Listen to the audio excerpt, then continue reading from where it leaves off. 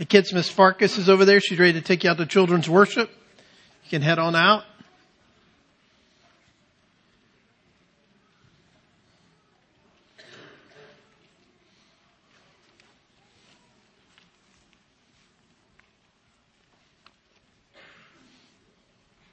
It's a lot quieter this week than it was last week when y'all were leaving, so.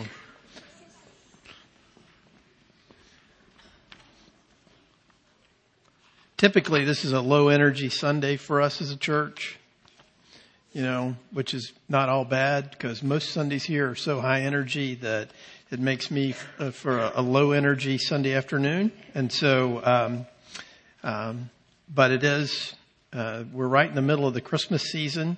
I know for many of you that's confusing because you thought Christmas was over. That's because you're celebrating a commercial holiday. Not a spiritual holiday. Welcome to the spiritual holiday of Christmas. We're right in the thick of it. So, as we work our way through, this coming year, as we, participate in the, working our way through the church calendar, one of the things that we want you to see more and more is how the life of Christ and then the life of the early church has impact on us and how we live and work today. And so we're going to look today at this passage from Luke chapter 2 verses 41 through 52 to help us with that. This is a unique passage. It's one of the few passages in the Bible about the childhood of Jesus, the boyhood of Jesus. And so we should pay some particular attention to it this morning. So Luke 2 verses 41 through 52. The text is in the bulletin, also up in the screens behind me. This is the Word of God, and we should hear it and respond to it as such this morning. Now his parents went to Jerusalem every year at the feast of the Passover. And when he was 12 years old, they went up according to custom. And when the feast was ended, as they were returning, the boy Jesus stayed behind in Jerusalem. His parents did not know it, but supposing him to be in the group, they went a day's journey, and then they began to search for him among their relatives and acquaintances. And when they did not find him, they returned to Jerusalem searching for him. After 3 days, they found him in the temple, sitting among the teachers, listening to them and asking them questions. And all who heard him were amazed at his understanding and his answers. And when his parents saw him, they were astonished. And his mother said to him, "Son, why have you treated us so? Behold, your father and I have been searching for you in great distress." And he said to them, "Why were you looking for me? Did you not know that I must be in my father's house?" And they did not understand the saying that he spoke to them. And he went down with them and came to Nazareth and was submissive to them. And his mother treasured up all these things in her heart. And Jesus increased in wisdom and in stature and in favor with God and man. So, Megan, go ahead and put my notes up there. So this, as I mentioned before, this is a very rare piece of scripture. It's some insight into the boyhood of Jesus Christ. And this, the way Luke kind of organizes his gospel is he starts here one of the very first activities of Jesus after he is circumcised and dedicated, presented in the temple, and his mom and dad make the offerings there, and they run into Anna and Simeon there. Then we don't really see much about him until now at age 12. There he is again at the Passover in the temple.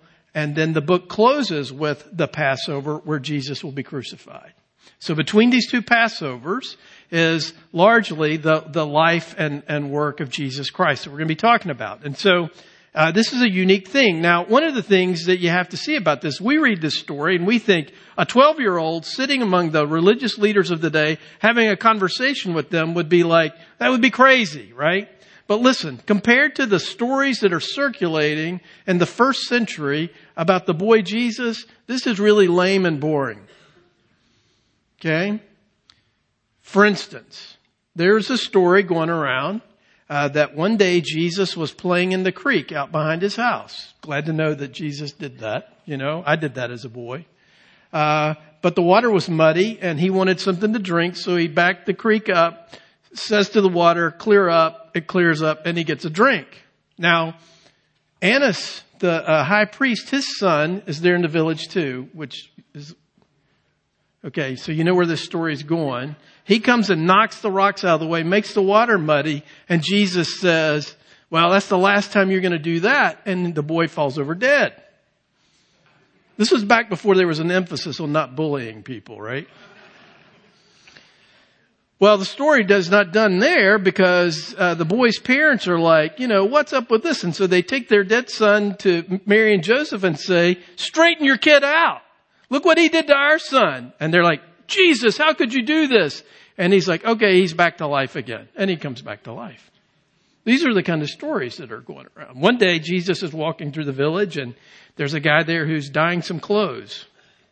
And Jesus likes blue. Who knew that? Right? And so he turns everything that the guy's dyeing, turns it blue. And the guy's like, wait, I've got to fill orders for red and green and that kind of stuff. And Jesus is like, oh, okay, I'll take care of that for you. Which one needs to be green? He touched it. It went green. Right? So these are crazy stories. They are not true. They're dumb. But just like us, right? We believe that what you did and what happened to you as a child totally determines your outcome as an adult, right? We might not believe that God determines things about us, but we really do believe that our childhood determines everything about us and, nothing changes because of the way we're raised, which makes so many of you parents neurotic because you're terrified you're going to ruin your kids, right? Well, we have some parents in this text that make some mistakes and are fallible, and yet Jesus turned out okay. I think we could all agree on that, right? That he turned out okay? Yeah. So this story is pretty low key compared to those kinds of stories. And so it's worth our a time for a minute to figure out, okay, here's a story about Jesus' childhood, and why should I believe it? Why should I pay attention to it? Because, probably over the last few weeks as you've gathered with family, you've probably told stories. Things that you did. Things that you remember. One of our famous best Christmas memories at our house is when our kids were little. They're going to die when I tell this because it was a little terrifying.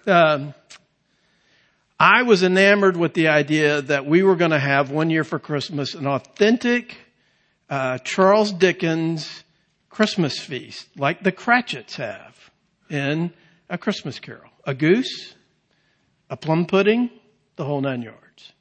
So we got a goose. We cooked the goose. And goose is pretty good. Geese have so much fat in them that when you bake them, it's like you fry them. So they're really crispy, but goose meat's all dark. Even the breast meat is dark meat, right? So it's very rich. I like it. No one else in my family likes it. So, I would make it, stuff it with apples and, sauerkraut. It's really good. We don't have it anymore because I can't eat a whole goose by myself. But we wanted to make a memory for the kids. And so then we decided we're going to do a Christmas pudding like they did there. Now, when you hear the word pudding, you think of those little cups that you put in your kids' lunch boxes, right? With the little chocolate and the little vanilla stuff in it. Well, an English pudding is like a fruit cake. Only much heavier, often made with lard, right? And you take it and you put it in a thing and you boil it for hours and hours and hours. It gets really hot. And then you take it out and then you set it on fire.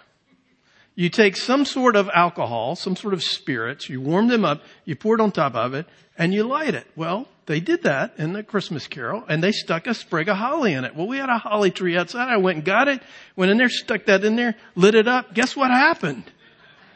The holly caught on fire. And so we've got this flame shooting off in the middle of our table this high. That's why everybody remembers it, because it was pretty memorable, right? Dad, remember when you did that? Yeah, Dad remembers that. That really happened. And there were 5 of us there who saw it happen. It really happened, as crazy as that sounds, right? Well, how do we know that this happened? And it's important for us to ask that question. How do we know that Jesus did this? On what basis does Luke come up with the story? Did Luke kind of make this up to try to explain something? Is he trying just to make a theological point? And so he reaches out somewhere and creates this story. Well, I'm going to tell you just a little bit. And it's worth our while just to take just a second here as we begin this thing of looking at the life of Jesus and that kind of stuff, that it's important that we're not talking about just stories, but we're talking about things that happened in time and in space.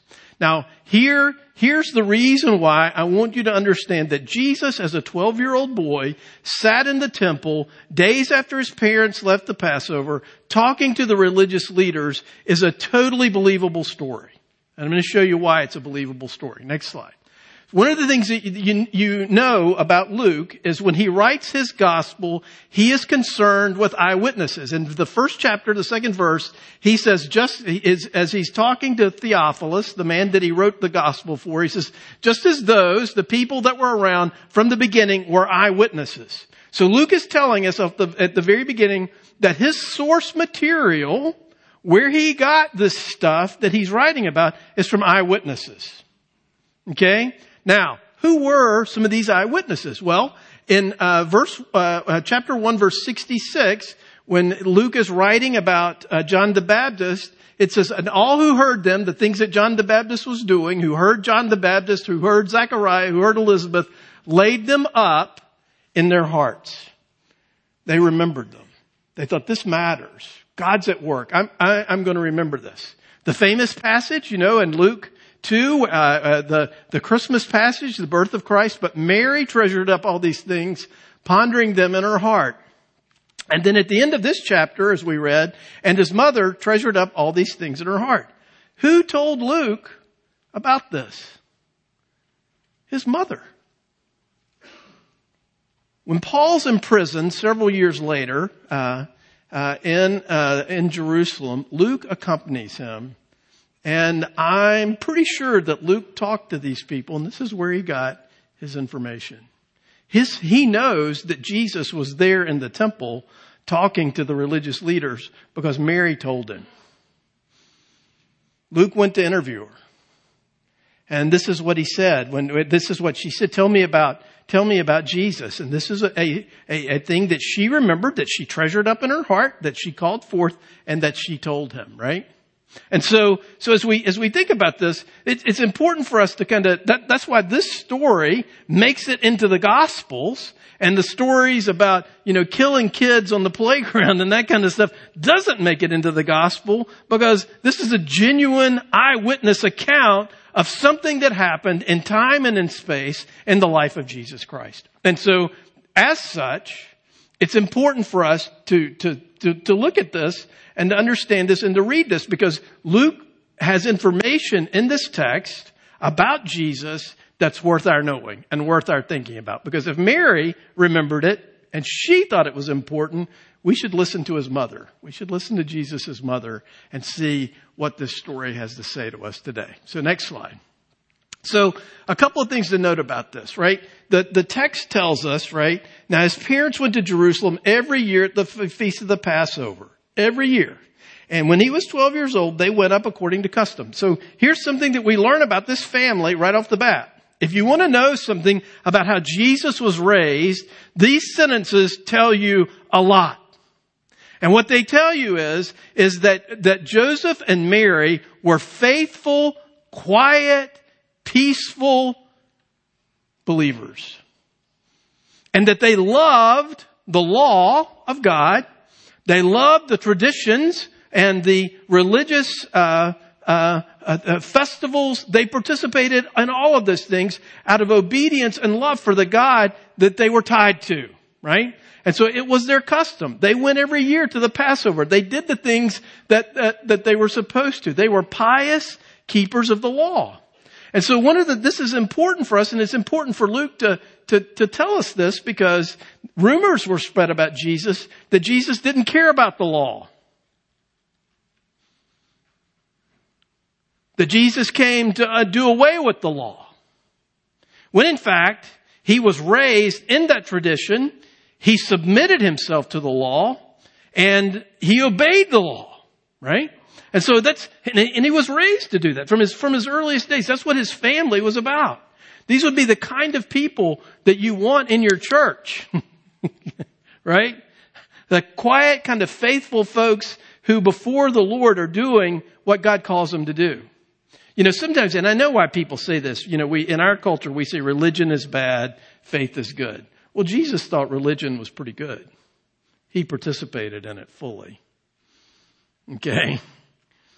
So that's worth thinking a little bit about. Secondly, what kind of boy was Jesus? Now, we live in a day and age where if your kid rides the bike half a block away from your house to go to the playground, the police are going to come and arrest you for neglect, right? Right? Right? Isn't that kind of the way things work today? At least it seems like that to me, which is super unfortunate, frankly, for a whole host of reasons. But one of the things about it is, we ask the question, and people have tried to explain this a zillion different ways. How is it, can you be in this group of people? Now notice it's relatives and folks from the synagogue, people that they live with, people that they worship with, people that they're related to. One of the things I've learned, from all of our friends who worship with us from Africa, it is unbelievable how many aunties and uncles they have. And they'll identify somebody as auntie so-and-so or uncle so-and-so, and you're like, how are they related to you? Well, they're not in the way we think about it, but they really are, because they're friends and longtime friends, and they're connected, right? So Jesus has he's raised in a whole web of relationships like that. So when they leave from Jerusalem to go back to Nazareth, they just assume he's with, Uncle Bob or, whatever. They just think, okay. And Jesus is trustworthy. They trust him. They've had 12 years of raising this boy. And he's generally, as far as they're concerned, he's a trustworthy boy. So they're not concerned about it. He knows it's time to go home. He's making his way home. So at the end of the first day, they start looking around and like, hey, tell Jesus to come, eat supper with us tonight. And they're like, I hadn't seen Jesus. When was the last time you saw him? Well, I saw him back in Jerusalem a day ago. Uh-oh. So it says you could read the text one way, that it took them 3 days looking for him. I think they travel out a day, they realize he's not there, they travel back a day, and then on the third day, they find him. And he's right there in the temple. He's not burning anything down. He's not getting in any trouble. He's not doing any of the things that many of us would be doing in this kind of situation. And he's in fact demonstrating his love for the law by the fact that he's already studied. We know he's at 12, right? He's about to do his bar mitzvah, right? He knows the law and he's able to talk to people about it, right?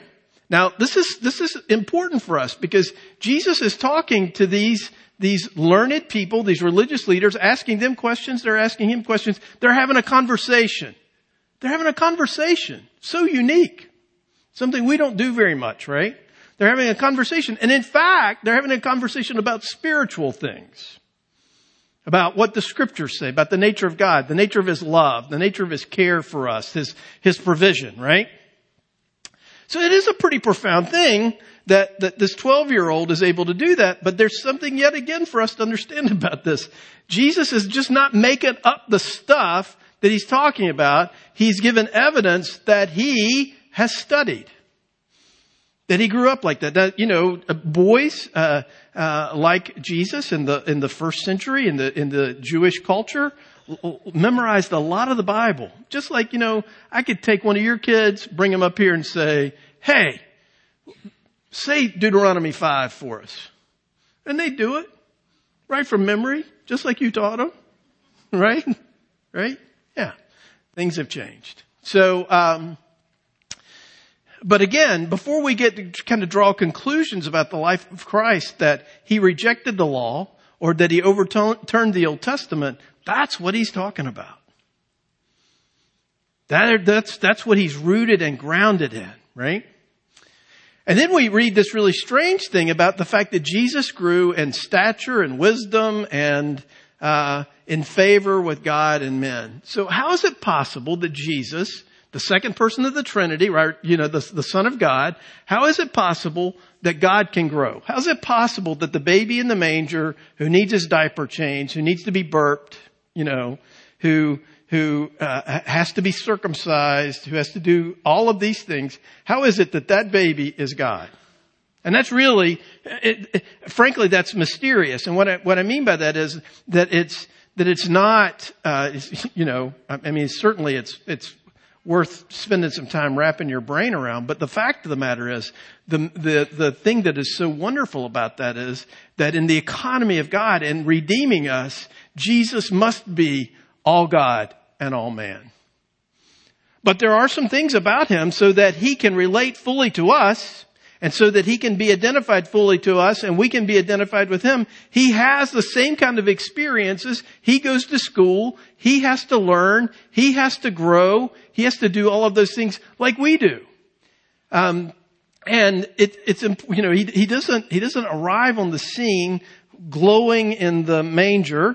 He doesn't arrive on the scene. He comes the same way all of us get here. You get born, right? And you grow. And you live, and you develop, and you learn. So in the economy of God, it was required of Jesus, even though he's well studied, that there are things about him that if he were to walk into this room today, there would be nothing about him that's particularly ostentatious or crazy. And think about it for a minute. Oftentimes when Jesus does a miracle or he does something outstanding, what does he say to people? Don't tell anybody. Right? He's very understated, very low key, so unlike us in many ways, right? But the scriptures tell us as we look at this, that though he was in the form of God, he did not account equality with God a thing to be grasped, but emptied himself, taking the form of a servant. Jesus doesn't lose any of his divinity, but he does empty himself in the sense that he takes to himself a full human nature. Jesus got sick. He probably had the chicken pox. Like most kids do, right? Well, I guess they get a vaccine for it now and nobody gets it. But I got scars from where I had the chicken pox. Jesus probably had chicken pox scars, right? And that's important for us to understand because the things that we go through, the things that we participate in, not only can he sympathize with us about that, that's great, but all of these things he takes on so that he can redeem them for us as well. Right? So all the stages of life, all of those sorts of things, those things that you and I experience, he walks through all of those things, trusting, obeying, redeeming every one of those things for us, right? Next slide. One of the things that's important too for us to see about this, now I do think this is pretty unique. He sought out teachers. He sought out people that he could talk to who would help him grow, mature, gain wisdom, right? And the Puritans had a word for this. They would say that what Jesus is doing there in the temple is he is having conference, not a conference, but conference. He had conference. And what that means is spiritual conversations. That what he's talking about and what he's interested in is talking about the work of the Lord, the truth of the scriptures, the grace of God, the gospel, that those are the kinds of things that are on his lips. We're going to come back to that in just a minute. And then we note this last thing about him is that Mary says to him, your father and I have been looking everywhere for you. How could you do this to us? Another reason to believe this story is how many times have you ever heard a mother say that to her child? How could you do this to me, right? I believe you've heard that before. And maybe some of you have even said it, right? And Jesus takes her words, she says, your father and I, and he says, listen, I am doing what my Father has called me to do. So there's a sense here in which what Jesus is saying is, even as a 12-year-old, he has a very clear self-understanding that he is uniquely related to God the Father, that he is his only begotten Son, and as such, that identity, that truth about him is what drives him to do and to be the person that he is, right? So, and then we have this remarkable thing that it says here at the end, right? And he went down with them and came to Nazareth and was submissive to them. And his mother treasured up all these things in her heart. Listen, Jesus submitted to sinful people. Jesus submitted to imperfect parents. Isn't that crazy? Now, in our day and age, we're willing to submit to perfect parents and perfect people and perfect authorities. But Jesus submitted to people who were frankly often confused about who he was. I mean, at one point later in his life, his mother says to his brothers, "Go get him because he's lost his mind." But he submitted. That's a pretty profound thing for us to kind of think about and to unpack. So,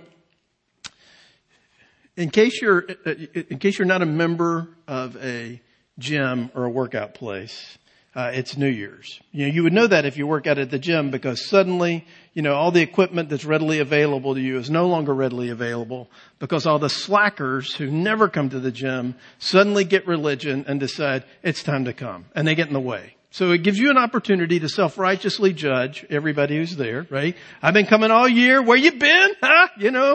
I'm going to smoke you now on this run or whatever, so that you can have that sense. And we all comfort ourselves by knowing that all the New Year's resolution people will be done before Valentine's Day, because it never works, right? So New Year's resolutions. What can we learn from this text about New Year's resolutions? Well, here's a couple of things. One is,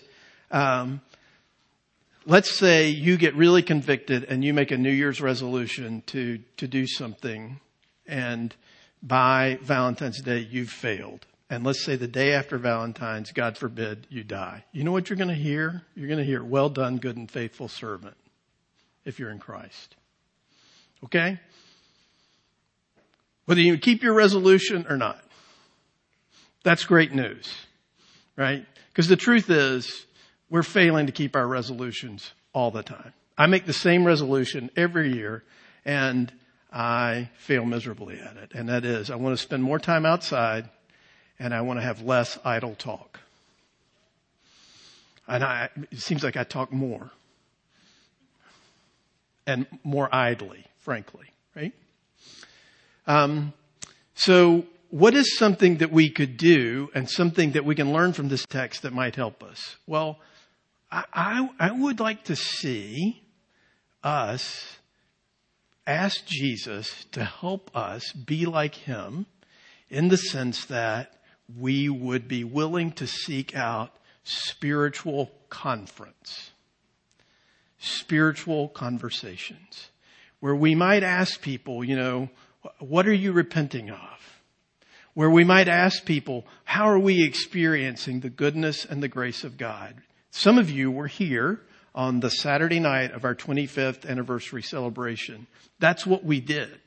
In a big sense, in a large room kind of sense, where we had people give testimony to what Jesus had done for them, right?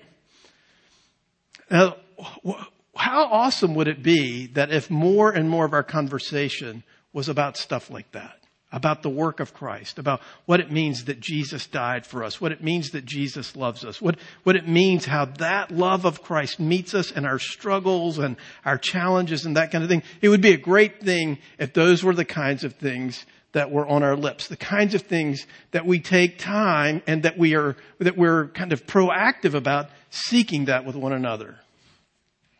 And I know it scares the daylights out of you, right? Because you're like, it's so awkward to talk about these things. Well, a little bit of awkward goes a long way. It's good for us to be awkward every now and then, because I find when I'm awkward, I have to trust Jesus, because my normal way of feeling pretty confident and cocky about myself goes out the window, right? Secondly, how awesome would it be for you to talk to somebody about these things who has no idea what you're talking about. Right? To say, I want to tell you, friend, that I work with, that I live next to, that I'm related to, something that this Jesus who lived, died, and rose again is done for me. And here, I'm going to give you a way to do it that gets you off the hook. You can say, look, I go to this church, and my pastor is going to ask me if I did this. So this is kind of like homework. And so to save me from the embarrassment of having to say, no, pastor, I ignored what you said, which for some of you, you might be even emboldened to say that. But the fact is, you can say, this is something we're doing at our church this year is we're trying to have conversations about Jesus. If they're your friend, they're going to be like, okay, I'll help you with that. You know, right? Right? And then you can talk about how terrible the Redskins are or whatever it is that you normally talk to your friends about. But what a great thing for us to take a year where we are talking about our union with Christ, where it wouldn't just be a religious exercise, but an opportunity to include it in the things that we talk about. Right? Think about that. Hear these words of institution of the Lord's Supper. Therefore, we proclaim the mystery of the faith.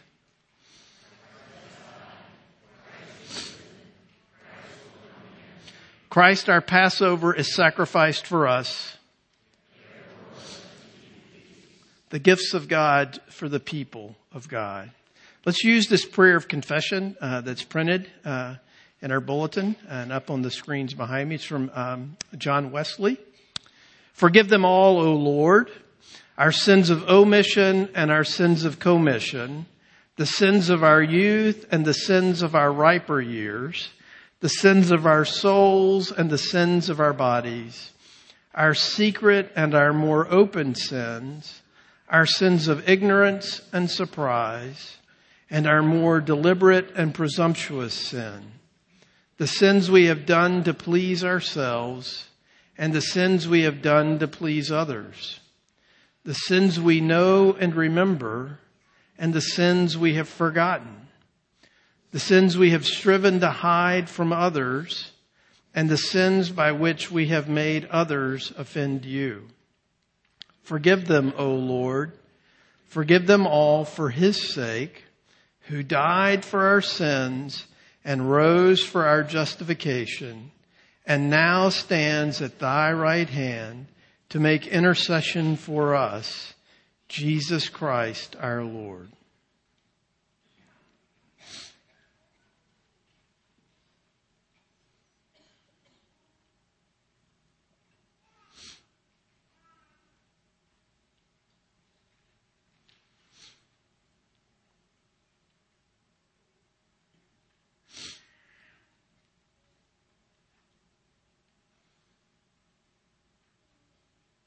Believer, hear these words of encouragement.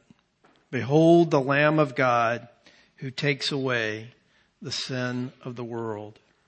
The scriptures tell us on the night in which he was betrayed, the Lord Jesus took bread and he broke it, just as I do now, ministering in his name, and he gave it to his followers.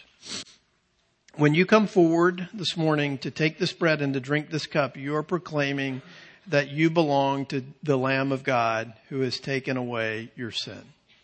You're proclaiming that in time and in space, Jesus Christ was born, that he lived, that he obeyed, that he walked to this earth, that he died, and that he is alive again.